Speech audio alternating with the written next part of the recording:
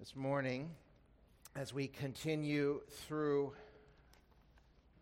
our sermon series in the book of Romans, we find ourselves still in Romans chapter 12 in verses 3 through 8. And again, beginning in Romans 12, Paul has shifted, as we've seen, from the doctrinal part of his letter into the application of that doctrine in our lives as believers and in the church. And so this morning, when you come to Romans 12, verses 3 through 8, and this is God's word, let us give careful attention to it. Paul writes, "For by the grace given to me, I say to every one among you, not to think of himself more highly than he ought to think, but to think with sober judgment, each according to the measure of faith that God has assigned. For as in one body we have many members, and the members do not all have the same function.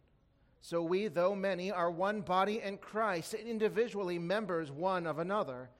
Having gifts that differ according to the grace given to us, let us use them. If prophecy, in proportion to our faith. If service, in our serving. The one who teaches in his teaching. The one who exhorts in his exhortation. The one who contributes in generosity. The one who leads with zeal. The one who does acts of mercy with cheerfulness." This is God's word. Let us pray.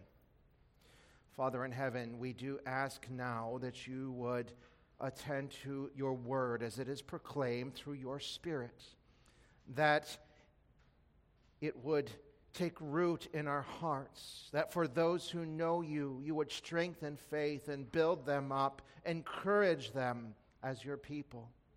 And for those who know you not, that you would produce faith, that you would break down the walls of unbelief and call them, the power of your Spirit, to Christ, so that they might trust him and believe and be saved. We pray this in Jesus' name. Amen. Now, from the moment we are born into this world, we begin to realize and to learn and to understand that we have many needs which we cannot answer or meet on our own. I mean, new babies have so many of them, right? They cannot feed themselves, they cannot change themselves, they cannot dress themselves. And many a parent will tell you that they can't even seem to put themselves to sleep. They need mom and dad to hold them and to help them. Now, as we grow, we do learn to meet some of those needs on our own. But the reality is we never outgrow our dependence, our need for others in our lives. We have needs that might change over time. But we always face challenges and issues and problems and struggles that we cannot overcome on our own, that we cannot solve or answer as individuals. And we were not designed to do so. You see, God created us to belong together, to be part of a community. When God first made Adam, he said it was not good for Adam to be alone, and so he created Eve to be his wife as a helper fit for him.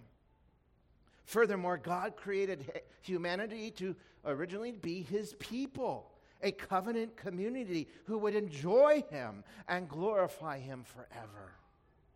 We saw last week, as Paul launches in Romans chapter 12 into this practical section of his letter, that the summary of God's law is all about worshiping God. It's loving him with all our heart, soul, mind, and strength. And Romans 12, 1 and 2 show us that the gospel enables us as God's people to do just that, to present our whole selves as sacrifices, living, holy, and acceptable to God, which is our reasonable worship. In other words, the gospel restores the community that we are meant to have in enjoyment with God that was marred by our own sin.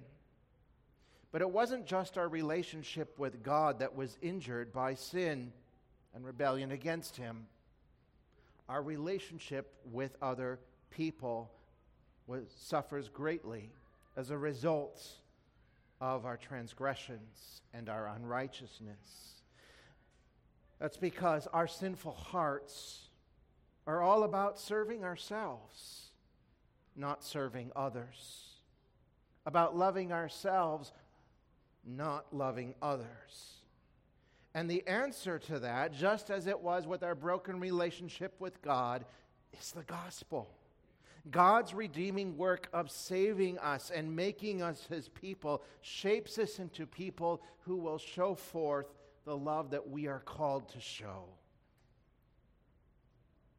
As we are transformed into the image of Christ, who is the great servant of God, we will serve one another. Particularly, Paul shows us here this morning, in the church.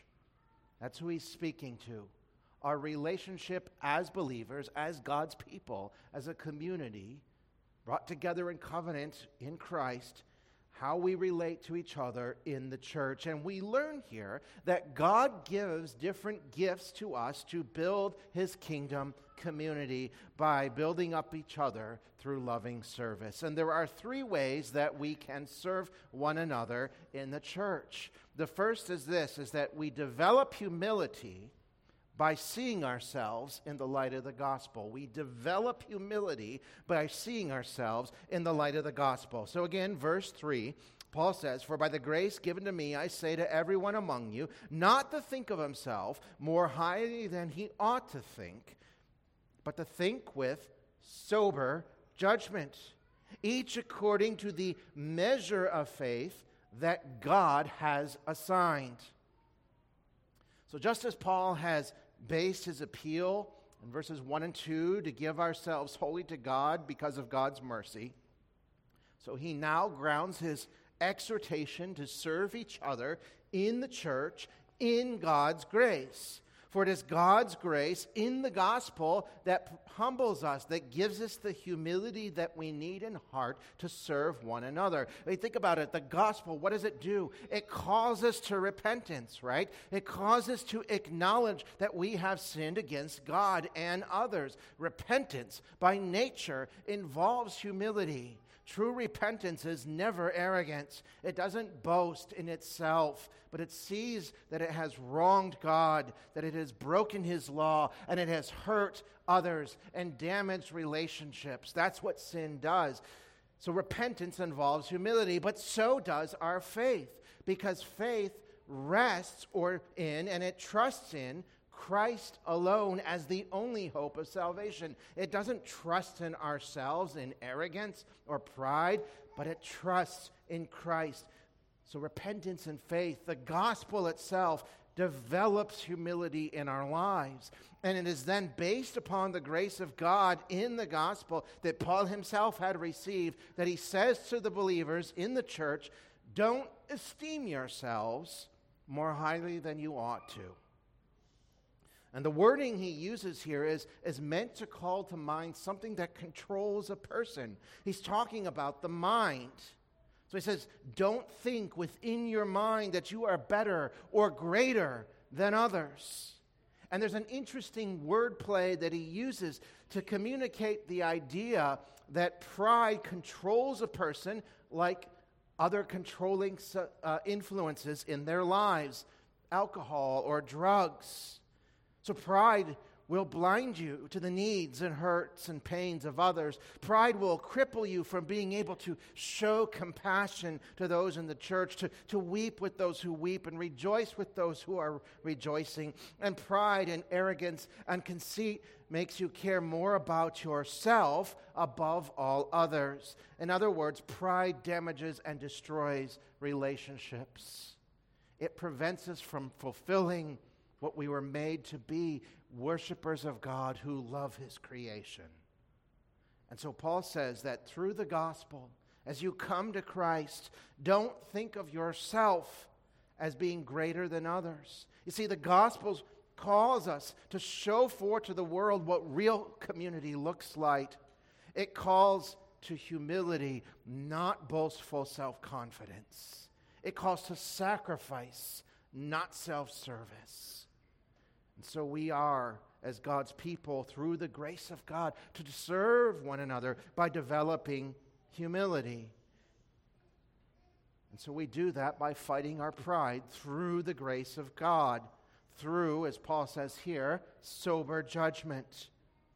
He wants us as believers to think soberly and sensibly in how we view ourselves in relation to others. Notice that Paul in this verse, in verse 3, he qualifies sober judgment by saying that it is according to the measure of faith that God assigns each person. And that little phrase is important. You see, sober judgment speaks to right, wise, or self-controlled thinking. It is thinking that is controlled by our faith in Christ that God has given us. It sees ourselves as God sees us, and thus will see others, especially within the church, as God sees them.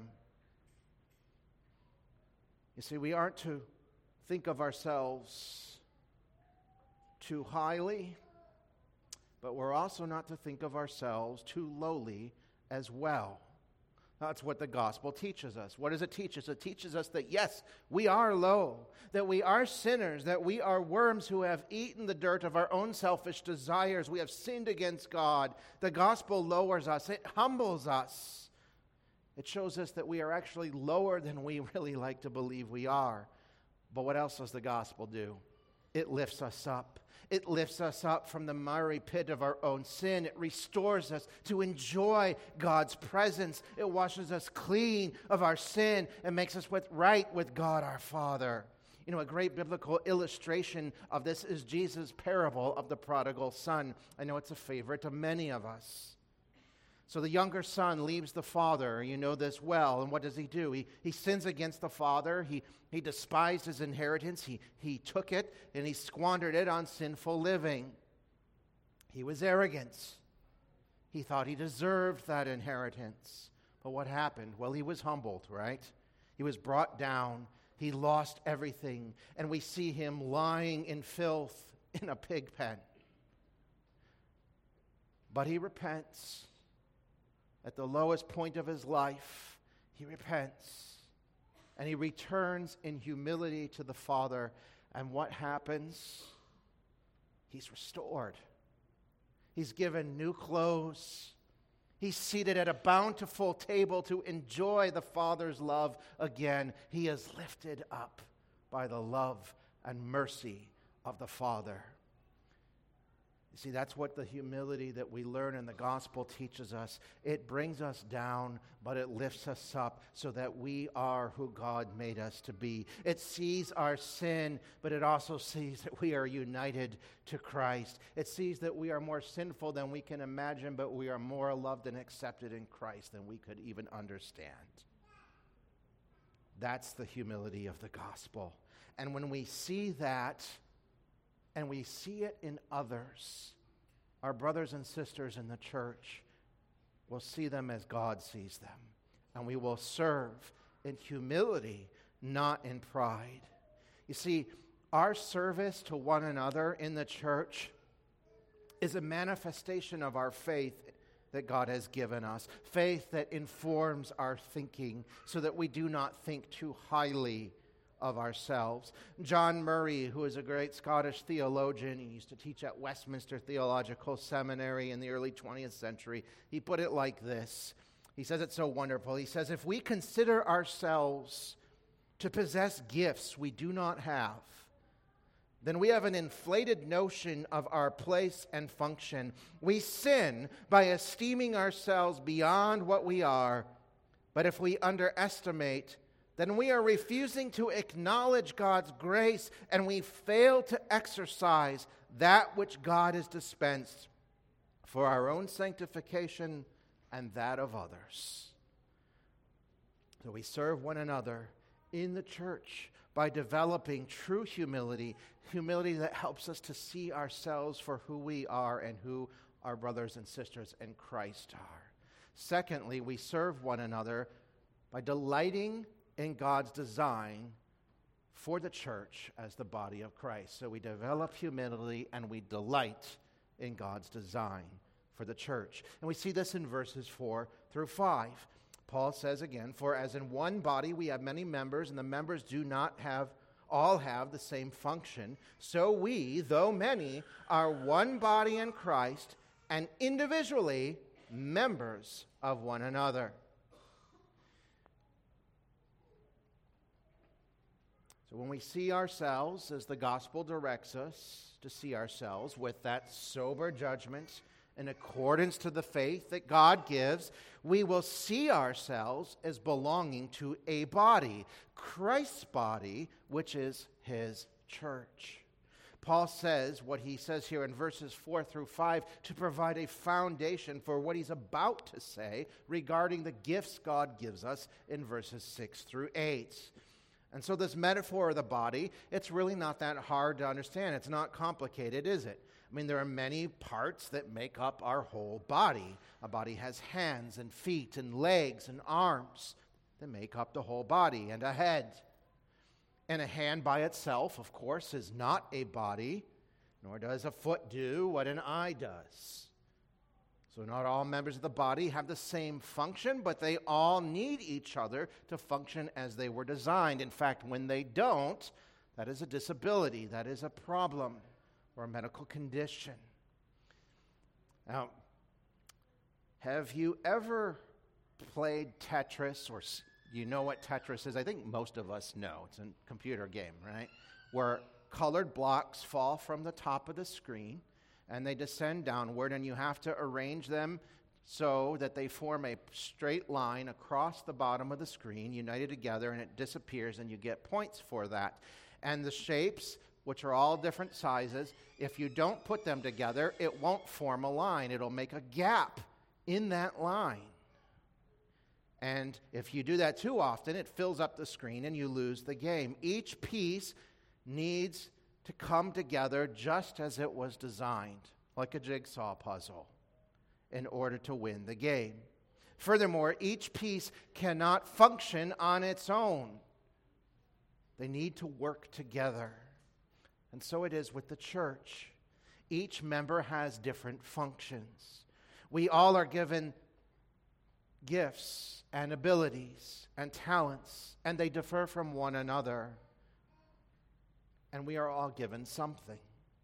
And the body, the whole church, benefits from all of them when they are joined together as one body in Christ. Furthermore, Paul says we are individually members of one another. So we belong to Christ, and thus we also belong to one another. You cannot be who you are in Jesus without belonging to Jesus' church. You see, Paul doesn't leave in these words here any room for lone wolf Christianity. He is very straightforward. He says, we are one body, but many members. We're not one member, all on our own. While we are individual parts with different functions, we belong together. Now, this runs contrary, of course, to the way that many people like to think about Christianity, especially today. And you've probably heard this. Many people will say, well, I love Jesus, but I don't like the church. I'm fine with Christ, but not the church. So I'll take the gospel, but I will not be part of the church. You see, I'll be very frank, there is no possible world presented in Scripture anywhere where that scenario exists. When God saves you by His grace, He unites you to Jesus, who is the head of His body, which is His church. And part of your salvation then is belonging in this community, this covenant community of God, whether you have an outward, visible, formal membership or not.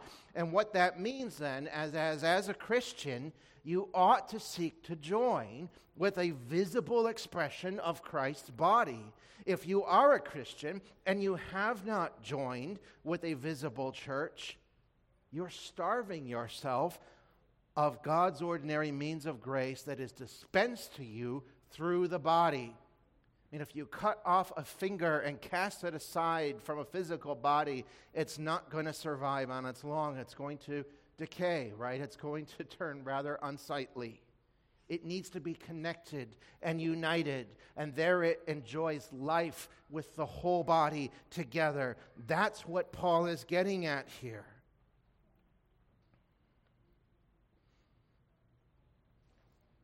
You see, the Bible never presents an individualistic salvation. It does speak of individual salvation, that we personally must come to Christ in faith and repentance. But salvation in the Bible places a person within God's community that God saves. There's always a corporate element to it, a communal aspect. Belonging to Jesus and being part of his church are so closely related in the Bible that Cyprian, one of the early church fathers, once said that a person cannot have God as father who does not have the church for mother.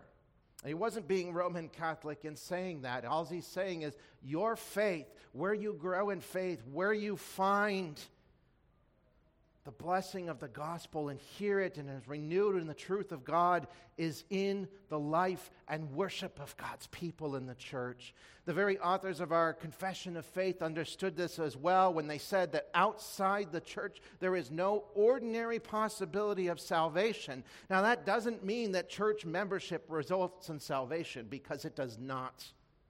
Salvation is by grace alone, through faith alone, in Christ alone.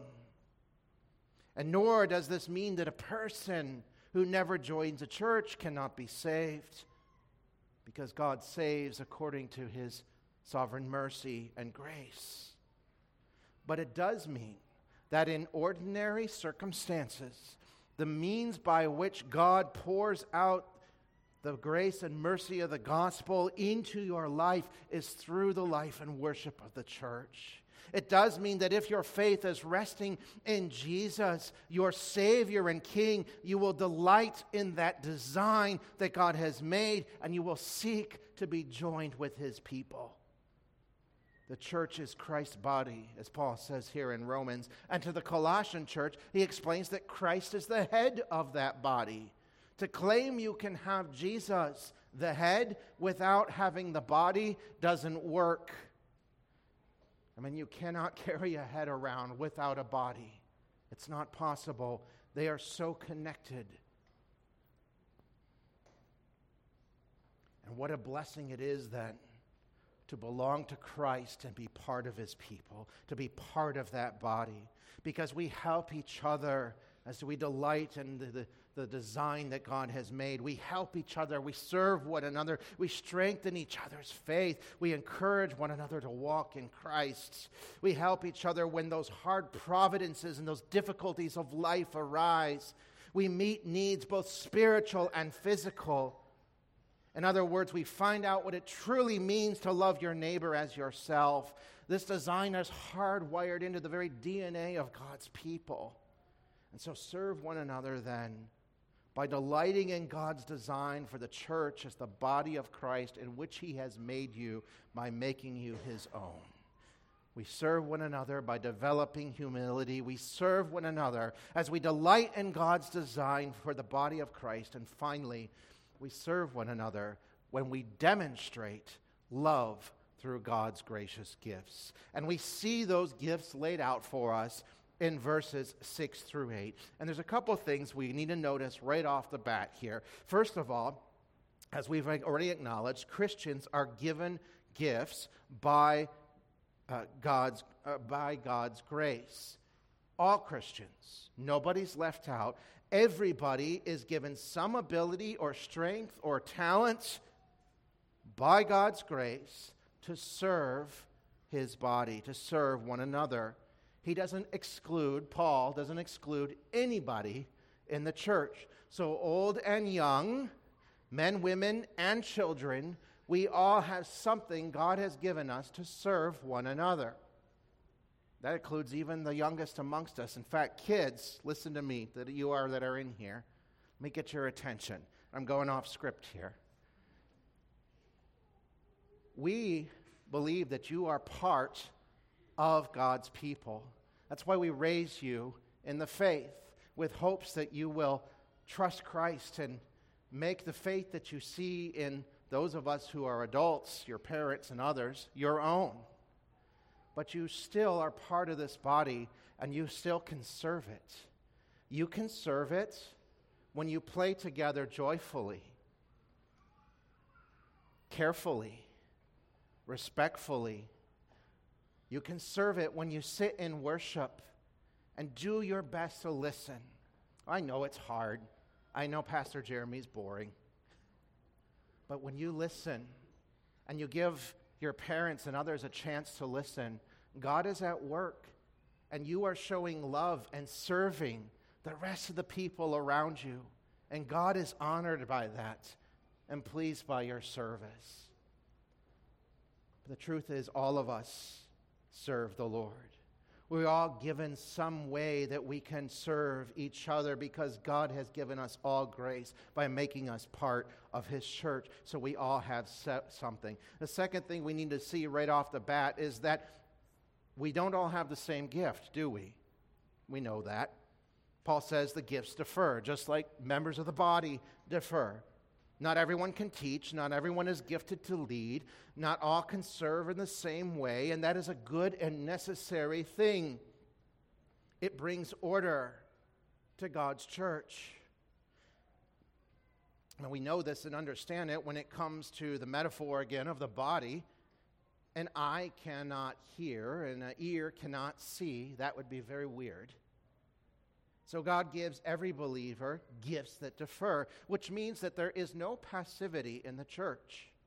Everyone has a role to fulfill, a place to serve, a function to which God has called them. And so Paul says here then, having gifts, because you do have them, let us use them. That's the active word. We are all equipped for this. We are to be active, engaged in the business of Christ and the business of His church. And Paul lists out 7 distinct gifts. It is by no means a complete list or comprehensive. There are many, many gifts and abilities and talents which God equips His people. And these are not listed in level of rank or importance, as if some are more important than others. No, they are all needed. They are all beneficial for the church. Furthermore, each gift has a regulative principle that governs its use so that we do have order and decency as God has designed and wired into His church. And we serve each other in accordance with how God instructs us to serve. And that is why certain gifts that are mentioned even in this list are not used necessarily in the same way they would have been used in the early church or in the Old Testament. And such is the case with that first gift he mentions, prophecy. Prophecy is the function of communicating God's revelation, the revelation of His truth to His people and to the world. And in the Old Testament, the prophets gave direct revelation from God. They said, "Thus says the Lord." It was God's revelation to people who must hear it. And it wasn't always in reference to future events, as we often think with prophets.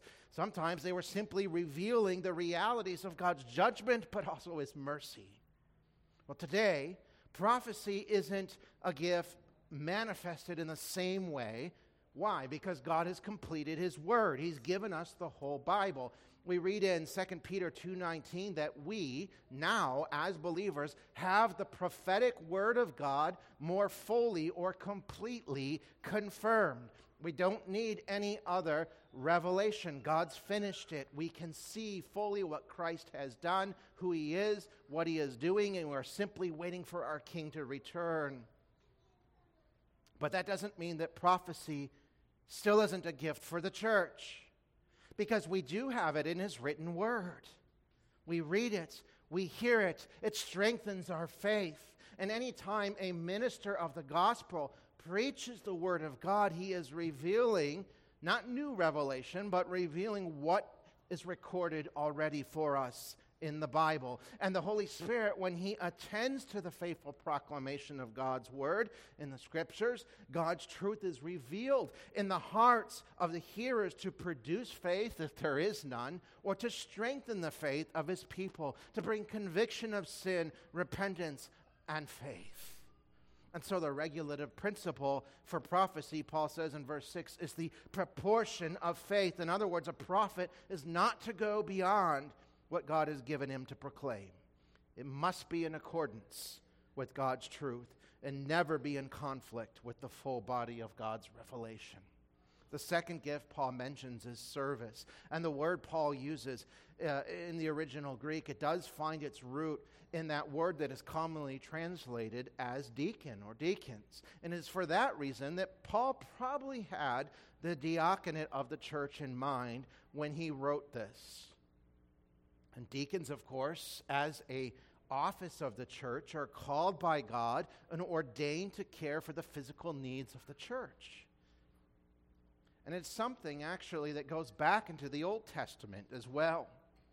You know, in the Old Testament, in the temple worship, not all the Levitical priests administered the ceremonial worship of the temple. There were others who were tasked with the care of that temple.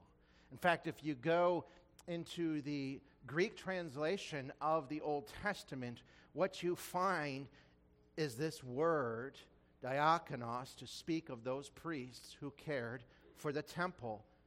And in doing that, they were also serving the king.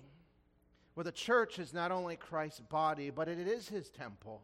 And deacons serve that temple, that is the church. They serve the body of the king. They serve the king. But it is not just deacons that are called to serve. Theirs, of course, is a specific role ordained, given to them by the church. But they are ordained to lead in service. And we see all throughout the Old Testament as well as the New Testament, men and women who serve the needs of the body of Christ. And of course, in our church, we know we have many needs, from hospitality to the upkeep of this beautiful building that God has given us to use for His name's sake. There are many ways in which we can serve. And if God has equipped you uniquely to meet those needs, follow the lead of the deacons God has given you. Serve the King by serving His temple. The next gift Paul mentions, of course, is teaching. God in His grace equips some to guide and to instruct others in the truth of the gospel. Now, teaching doesn't necessarily happen in a formal setting. Teaching happens in all sorts of situations, and both men and women have opportunities to teach the wisdom of God to others. In fact, Paul in Titus 2 instructs the older women, the mothers of our faith, to teach the younger women. And parents are to teach their children the truth of God and His gospel in Christ. So it is not necessarily done in a formal class setting. Teaching can come in those little moments when you come alongside a brother or a sister who may be hurting or struggling in some way, and you share with them the promises, the goodness of God and the gospel, and you encourage them and sustain them. That's why teaching is related very closely with the next gift Paul mentions, which is exhortation. And exhortation is personal and empathetic concern for others in the body of Christ. And I'm sure you've probably met people like this, that God has gifted in a special way, that they are so sensitive. They see the needs of others that many of us do not see. And they're able to come alongside and bring that encouragement that is so needed. Praying together can be a form of exhortation and teaching. The next gift that Paul mentions is the one who contributes or gives. All believers, of course, are called to give, but some are especially gifted by God to give a greater portion in a significant way. And giving shouldn't simply be thought of in financial terms. One may be gifted by God to give of their time They have significant time in the day that they can devote in prayer to others that others may not have. And the regulating principle for contribution or giving, Paul says, is generosity. And another way to translate that is sincerity. It is a joyful, heartfelt giving that delights in blessing others. And Paul mentions leadership or rule. He particularly has in mind those who are called by God to exercise oversight and government over his church. And there's little doubt Paul has in mind, of course, the elders of the church. And he says they are to lead with zeal, that is, with diligent readiness, devotion to the responsibilities given to them. They are to shepherd the flock through prayer and exhortation, keeping watch over God's people with care and compassion and concern. And finally, Paul mentions acts of mercy as a gift that God gives his people. And this likely refers to close personal ministry. Mercy is the care and concern we have within the church for those who are sick and suffering, those who have significant needs that need special attention. Mercy could be hospitality, of opening your home to pour out liberally the blessing of fellowship that encourages and strengthens others. And mercy, Paul says, is to be regulated or done with cheerfulness or happiness, not begrudgingly, not because we feel we have to, but because we want to. We who have seen mercy will show great mercy to others. So all these gifts that Paul mentions, and again, it's not a comprehensive list, are a means of God that he has given us to demonstrate the love of God to one another. And we all, as part of Christ's church, of his body, are equipped by God's grace through the gospel to serve each other in some capacity. If not in the gifts mentioned here, in some other way, we ought to be serving.